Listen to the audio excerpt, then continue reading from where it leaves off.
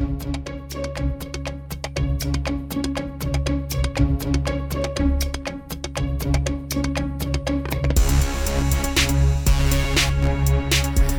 welcome to the Digital Twin Fan Club podcast. I'm Henry Fenby-Taylor, and a bit of a different episode today. Recently, we went to Digital Construction Week, the seminal event for digital prop tech, contech, energy were also there, geospatial were also there, and I took this as an opportunity to go and talk to some very interesting people about innovation in the built environment, and specifically around cyber-physical infrastructure. Now, the reason I did this is because there's been a long-standing problem in infrastructure, in government-regulated professions and sectors that seems to somehow stifle innovation, and there are lots of reasons given for that. Procurement, cronyism, corruption, laziness, structural factors, whatever that means, culture, whatever that means, ethics, technology, generational divides, just really loads of reasons are given. But ultimately, change can happen, change does happen, and there have been a lot of advances in the built environment in recent years. And we've collaborated with sectors like energy, but also manufacturing, automotive, aeronautical, to bring in new processes and approaches over the years. So I don't think it's by any means a lost cause. So instead of complaining, what I did instead was I went to go and speak to people who are involved in making change. And there are a lot of those people at Digital Construction Week, and I'm very lucky to know some of them. So if you don't know them, well, then you get to listen to them now. So without further ado, let's start at, I believe, the beginning, when I sought out some very learned individuals to get their views.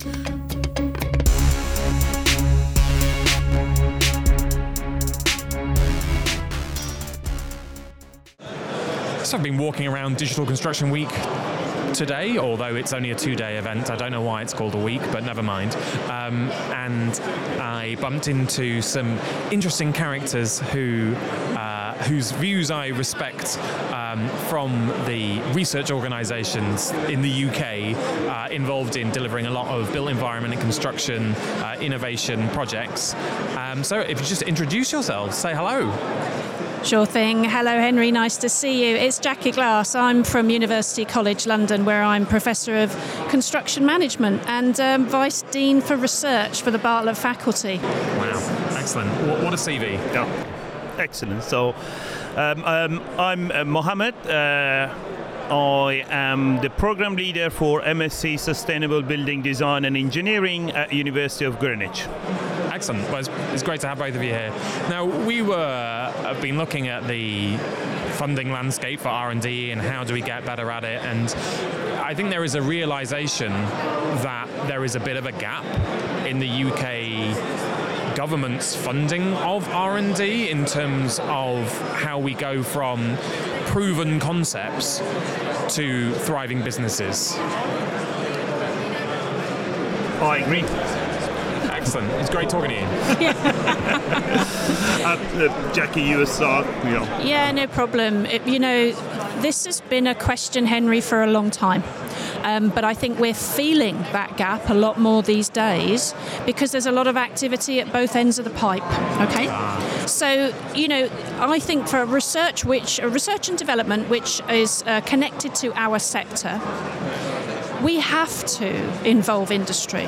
It's fundamental. From my perspective, we have industry on board before we submit a proposal because we want to go in the right direction from the start. Yeah. So it would be incomprehensible to actually do it any other way. But what happens is, of course, universities are motivated to bid for what you might call foundational or early stage research. And the pull from industry is, well, we need something we can actually deliver and execute today, tomorrow. Yeah. So there is there's a bit of tension there. And this is why we look to government to fill the gap, because we need these safe spaces to work together. And so, I've always sort of relied on a portfolio of funding routes to kind of patch that together. But I shouldn't have to patch it together.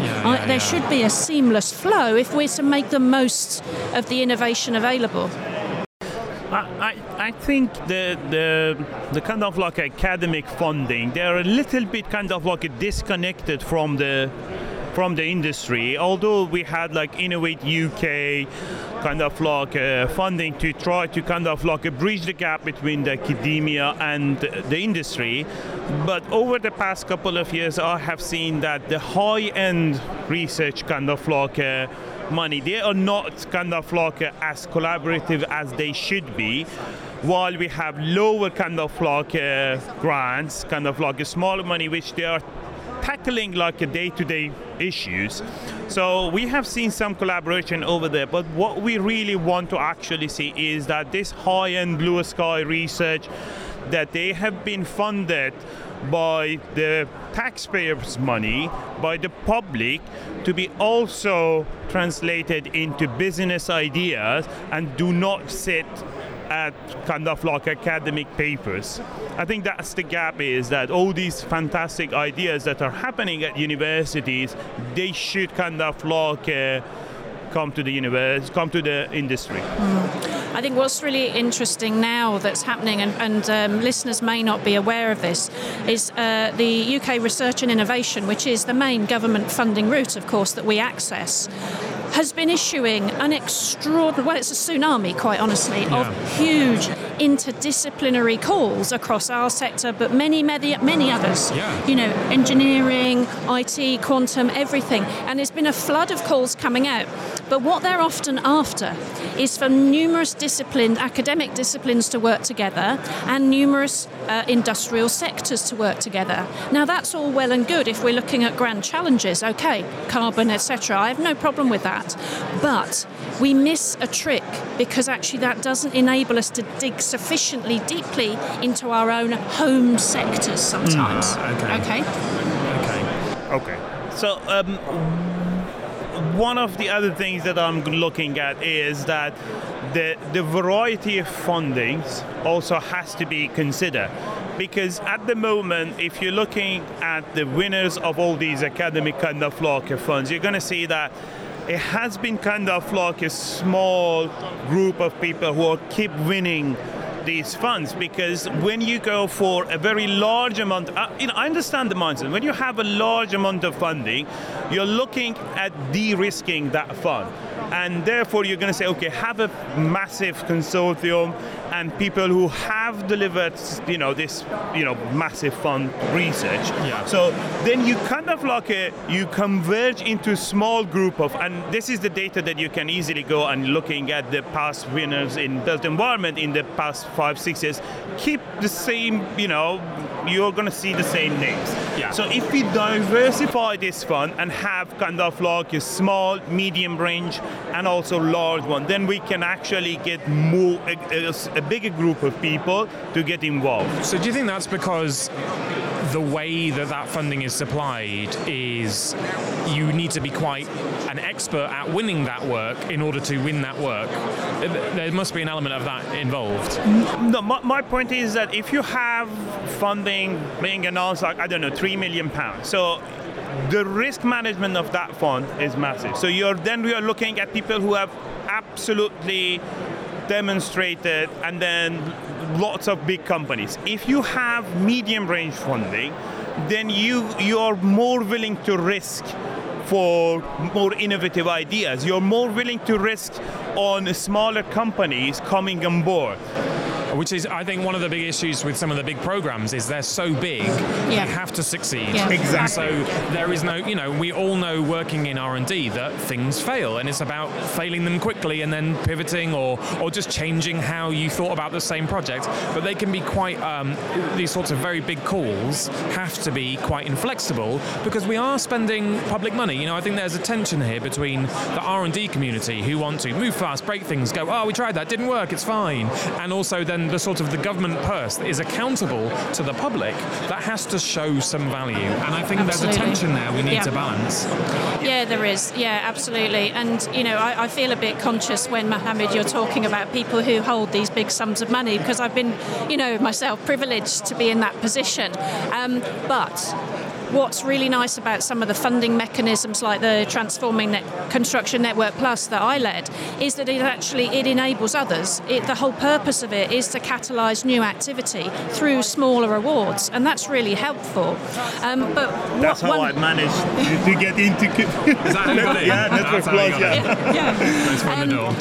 One of the funding mechanisms that when I was earlier in my career that I accessed very much in partnership with industry was Partners in Innovation. Now, these were very small grants from, at the time, DTI, DETR. They were all in partnership, small amounts of money, but they were super fast, super competitive, really effective, and actually loads of people did some great work on them. But they were exactly as you've described, Mohammad, these sort of nice, self-contained, modest funds, which are a lot less risk to run.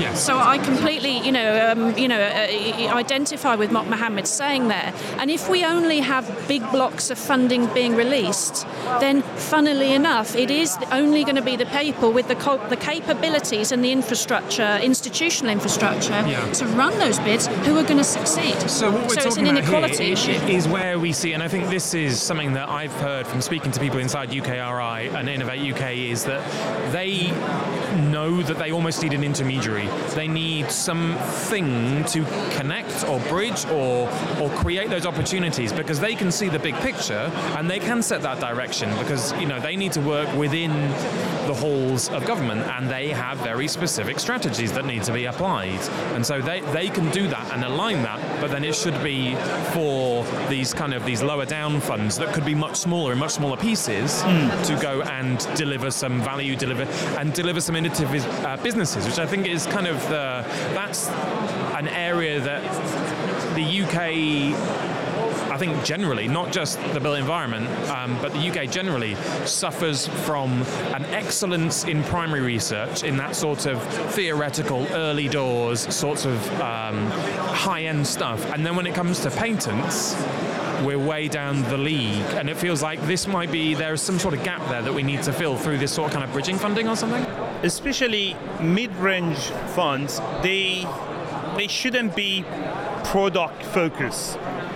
They should be capability building focus. I mean, with the mid-range funding, so you're not necessarily trying to tackle one of the big challenges. You're looking at, these people, even if they fail, they are ready to win the next game, and that's why. So I mean that in the IT industry, sometimes people they go and buy a failed startup.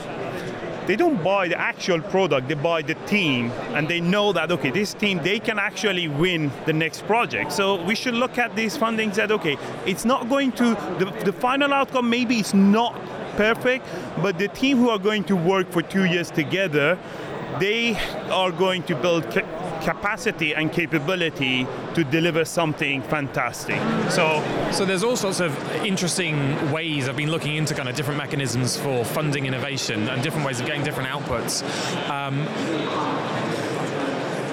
I think there's some existing mechanisms that have been quite interesting that private businesses use a lot. So private businesses use hackathons a lot, where they have an existing product that they have, and they will give access to you, and you come along and you have a go, and it's very programming. This is not PowerPoint. A lot of hackathons that I've run hackathons in the UK. I ran some for CDBB.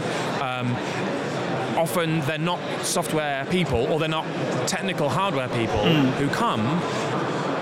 But where they are, these businesses like Microsoft, like Amazon, they are adding business value to their bottom line by getting people to come in to solve technical problems for their solutions. So that's just an example, but it's a very different approach from the sort of this quite arduous, because even if you do have an intermediary organization, you still have to go through this procurement process. It would be so much, I think we would get better outcomes if we could have people coming to us being, say, the government or a utility or a government department saying, we think you have this problem, you've shown us inside, we think you could do this better, like this, here's an example. And then you've started with success, you've started with something really small that might work. And I think it's quite, it's on its head from how things currently operate. So I don't know how it's going to be received, but that's what I'm going to say. Yeah. There's, I think, to some extent, Henry, you've hit the nail on the head there, because in the past, UKRI have run what are called sandpit events, where, bringing a group of different disciplinary folks together, you draw up the proposals together before, so you submit together. Yeah. But there is funding. So you're working all together in the same room, as it were, towards that target. I really like that mechanism. They don't use that terribly often because it's quite resource intensive. But hacks and hackathons, I think, are a really interesting space for a lot of people. They're really exciting. They need to be obviously convened and configured in the most appropriate way.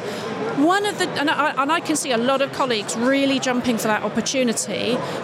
Institutionally, though, the thing we need to navigate is the IP space. Yes. And, for companies and universities, and that can be a bit tense, can't it? Absolutely. So, can I add something to hackathon? Because I've been in different hackathons, especially with Digital Catapult, and, there is a lot of emphasis on digital kind of like topics in hackathons, but you'd be amazed how many problems that we have in construction that you cannot really resolve them by having a new application. I have recently done a hackathon on social housing, and problem that they have is that how we can actually ask people to leave their building, so we can actually retrofit the building and make it better. So there was a social kind of like a challenge.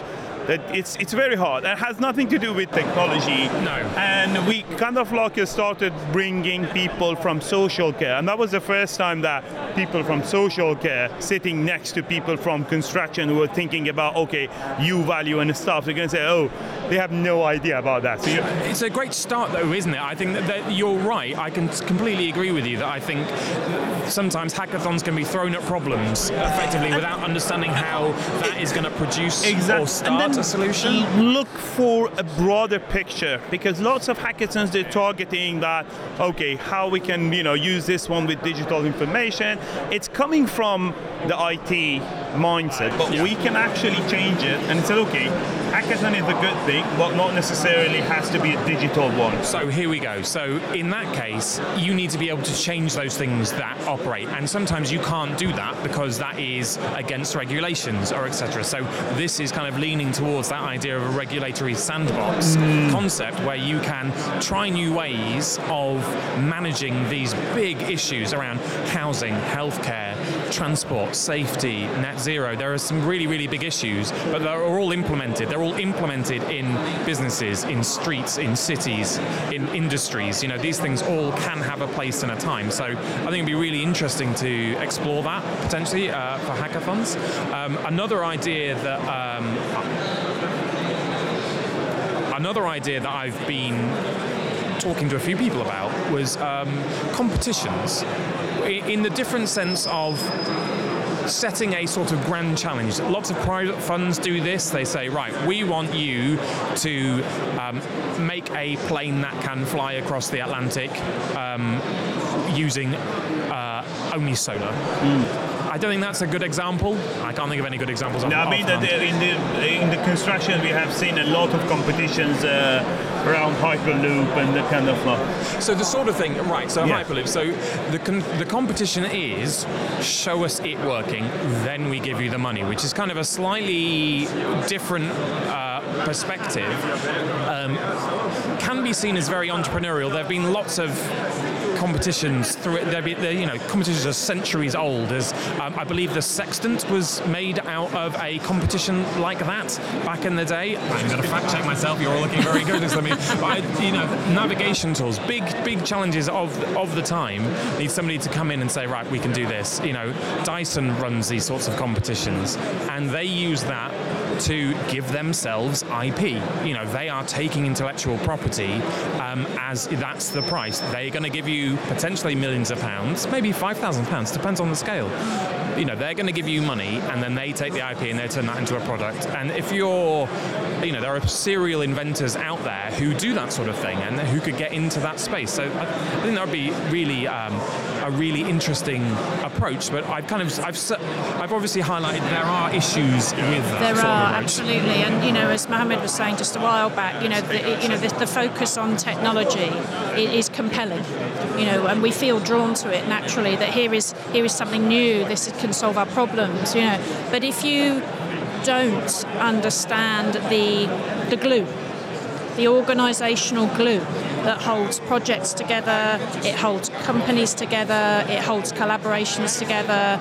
A lot of the work that myself, colleagues, and a lot of the academics in our space are really sort of focusing on ecosystems as an idea here. And I think if you think about digital ecosystems, this all starts to make sense, because if you don't have an ecosystem mindset, network of parties working together on a kind of a shared purpose, I guess, is a good way of thinking about it. You haven't got that. The technology will be isolated. It will not deliver what you want. Deliver a silent solution. Yes, absolutely. Yeah. So I'm really interested in sort of the other side of the coin here, where we're thinking about what capabilities. What do we need to do to help this technology to land effectively. Yeah, and I think that's interesting.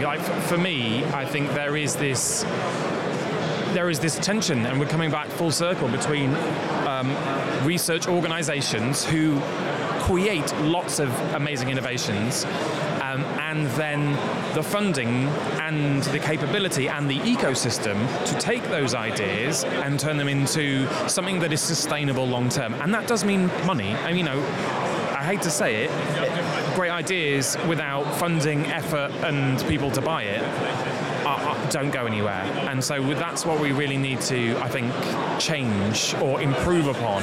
And it does happen, but I think we can do better. I believe in you. Excellent. I'm planning on leaving that bit in, definitely. One last thing. One of the big issues that we've seen with a lot of the demonstrator projects, a lot of the data projects that goes on in the built environment, is around the IP related to the data. And it's not specifically the IP. It seems to me, from my perspective, it's the fear of giving other people your data. If you're a water utility, if you're an energy utility, if you're the Ministry of Defence, which, I can understand. I can definitely understand them. That's a real concern. But I wonder if we need to address that holistically in a way that there's all this government-owned data that isn't necessarily personally identifiable, that isn't risky in all sorts of ways, but is being held by organisations that do not share data. And I think we need to approach that in a new way to try and create a holistic data framework, a legal data framework that addresses that. Oh yeah, this is a great topic. I'm really concerned about the industry and academic, the level of understanding of what we mean by data. I'm really concerned about it. Just as we were concerned some years back about carbon literacy, for me, I'm really twitchy about data right now, because I see so many people really not understanding what they mean by it. They're seeing risks where there is none. Yep. They don't know how to handle it. They haven't got management frameworks to think about it. They haven't got a C-suite that understands the benefits of understanding your data. If that's not a bit circular, Yeah. So I'm really concerned. This is a kind of an illness for the industry right now. and as we are moving towards, to kind of like embrace Industry 4, IoT, so there's going to be more data that is coming on daily basis, and kind of like knowing what is happening with that data is very important. And then there are groups of people are looking at, how we can actually use data ethically. I mean, even search engines are coming that they are not sharing your data with advertisers, and then but still, it's a long way to actually establish that kind of like both the framework and also the ethics. So it's not necessarily the framework of using this. I'm using a specific protocol, and this is the server that I'm using. No, also the ethics of kind of using data. It's not there because the technology is moving faster than the other areas, and I'm coming back to the funding kind of like inequality. So you are not going to see any funding coming to promote, data ethics. So you're going to see so many funding can go to actually develop a device, but not that much how we are going to use the device and what would be the impact of it. So my view of that space is that when we were talking about hackathons, you are opening yourself up for people to come and look into very often software or a technological solution or even a process and say, I want you to design something and test it now, today, on how that works.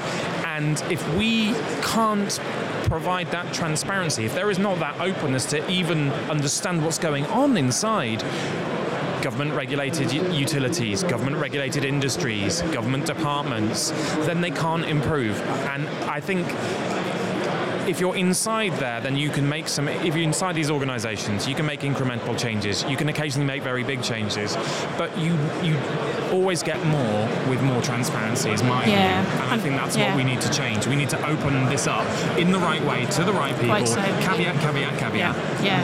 100%, Henry, 100%. I'm having some really interesting conversations right now with major infrastructure firms and government departments who are really concerned. They're coming at this from different directions, right? But actually, we don't understand how to create a safe space for collaboration. Safe ethically, safe legally, safe for all people of all backgrounds to participate.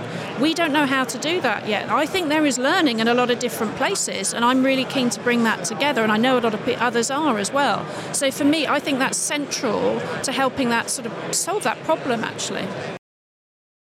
Excellent. Well, thank you so much for both of your time. You've been very helpful, and I'll see you around at the rest of the event. Sure will. Thanks. Really, thank you.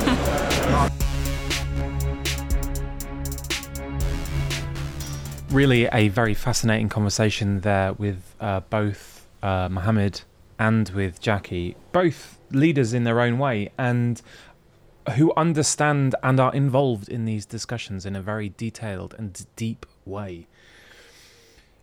Making infrastructure better, making these decisions better. There's so much upskilling that needs to be done, as Jacqui was saying, to make sure that the senior decision makers know that they're making the most effective decisions, because things are changing so rapidly now that we need to be able to pivot really quickly. So there's definitely an education piece required.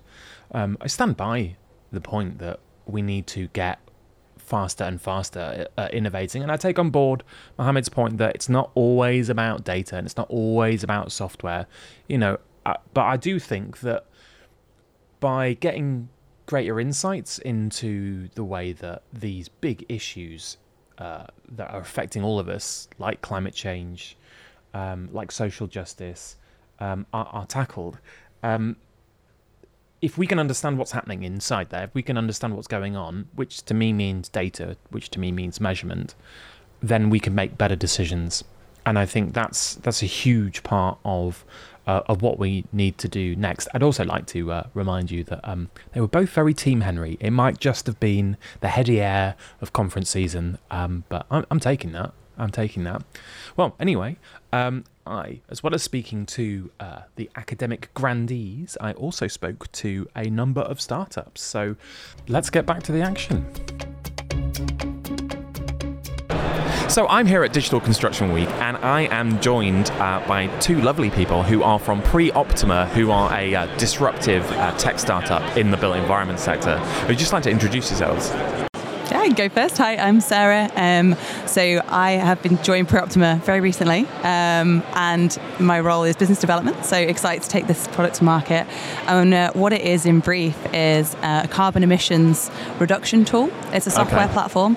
So if you want to work towards net zero, you need an easy way in real time to assess your whole life carbon and reduce it. So we like to do that at the pre-design stage, so in the design stage and at pre-concept. So you can use generative design, or you could import a mapping model and quickly work out what the whole life carbon is and use it to optioneer and look at how you can reduce your carbon in your building.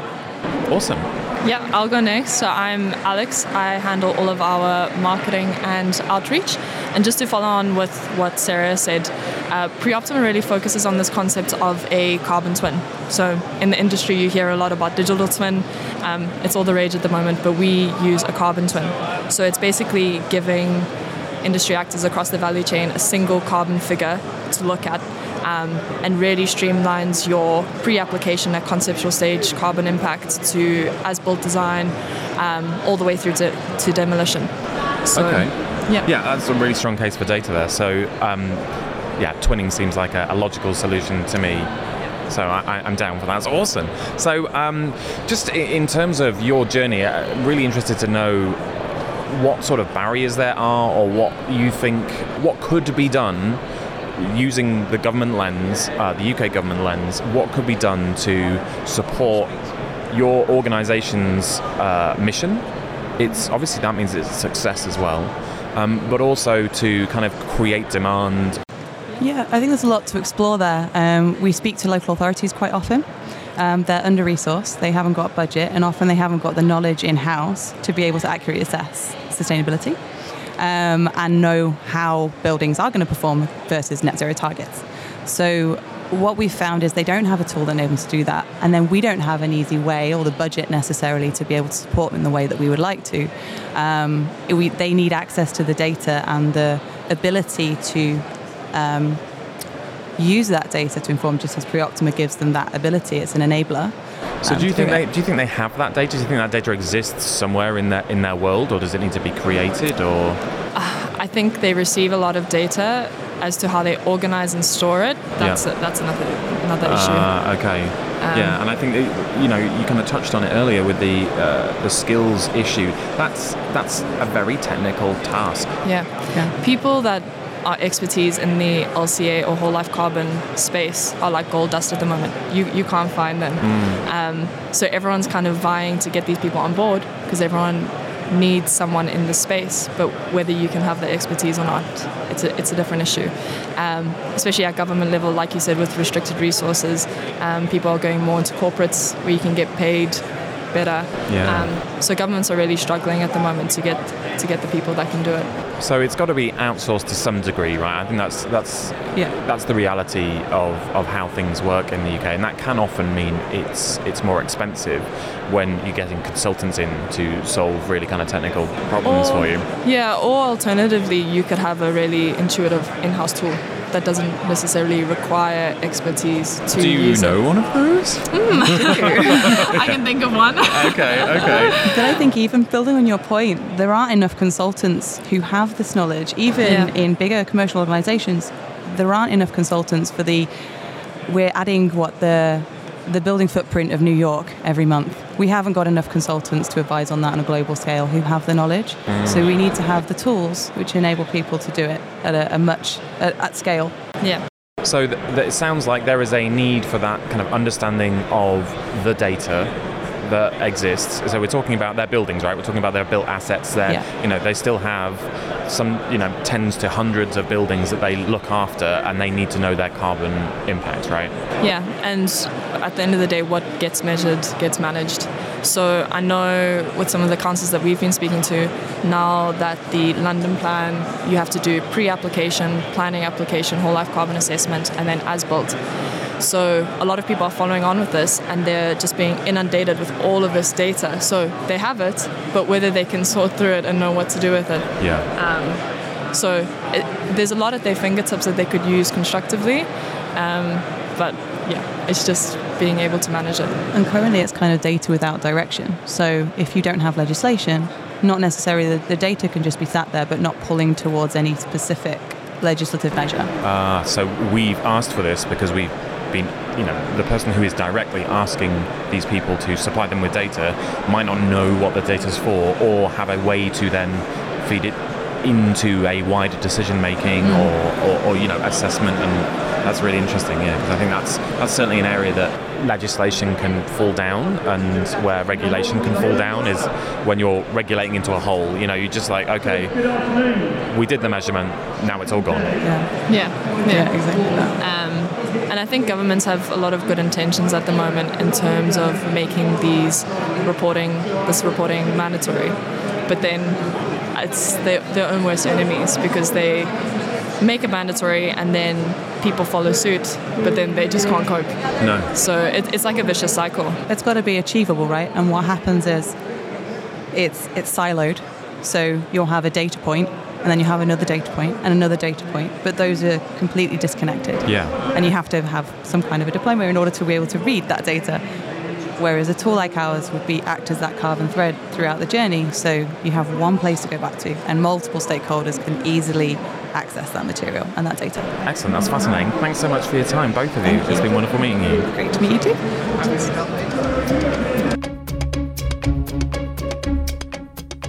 So clearly, reflecting back on that, there's a real need for all of the legislation that we have in for net zero, all of the things that already different government departments and local government and regulated industries need to comply with. But if we aren't doing things with that data, with all these things they're collecting, then we're missing a huge opportunity, and we're adding a huge burden to the already stretched finances of these people that have to procure this work, adding extra effort to the people that have to deliver it. And hey, I'm not saying we shouldn't do it. What I am saying is we should do something with it. And that's the whole point, right? That is the whole point. If we want to get to net zero, if we want to really balance the books on this planet, we need to know what we're dealing with.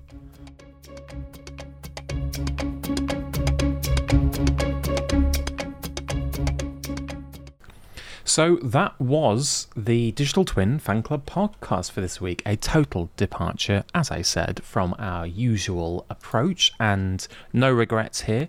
We do, coming soon, have some more interviews with other disruptive startups and well-established tech companies, and well-established tech companies as well, to understand how they're making that difference in the world. And it wouldn't be a proper episode unless I tried to sell you XYZ Reality. So I'm going to take a moment to do that. Bear with me. So XYZ Reality has flipped the script on the way that teams build complex projects with the world's most accurate augmented reality solution, the engineering-grade Atom. It's not an atom, it's a hat, but it's called the Atom. So now, for the first time, you can view and compare holograms of 3D BIM models on site in real time against the real conditions, allowing your teams to accurately validate work at every step. And the impressive part is that they can achieve less than 5mm accuracy, which just knocks the competition out of the water. The Atom is so accurate, you can literally build from it. So you will never build anything wrong again. No more looking furtively from iPad to iBeam for you. XYZ Reality provides you with a full managed service that includes a dedicated field application engineer, meaning you can step back and let them do the heavy lifting. You don't need to waste time and money on training and dedicated staff. You can get started straight away. And what's truly amazing is XYZ Reality reports all the build issues into a single, easy-to-use dashboard. The moment they're raised, this level of real-time data flow means no more data lag, loss or misinterpretation. You'll be able to spend more time building and less time dealing with issues. Is it accurate? Yes. Will it reduce rework? Also yes. Will it save your project time and money? Definitely. In fact, their customers are reporting their rework activities have dropped from 30% to less than 1%. So that's an over 9 times return on investment. So if you're looking to take control of rework, increase project accuracy, and change the way you build, go check out XYZ Reality at xyzreality.com. Book a demo and prepare to be blown away. So that's XYZ Reality. Build it right, first time.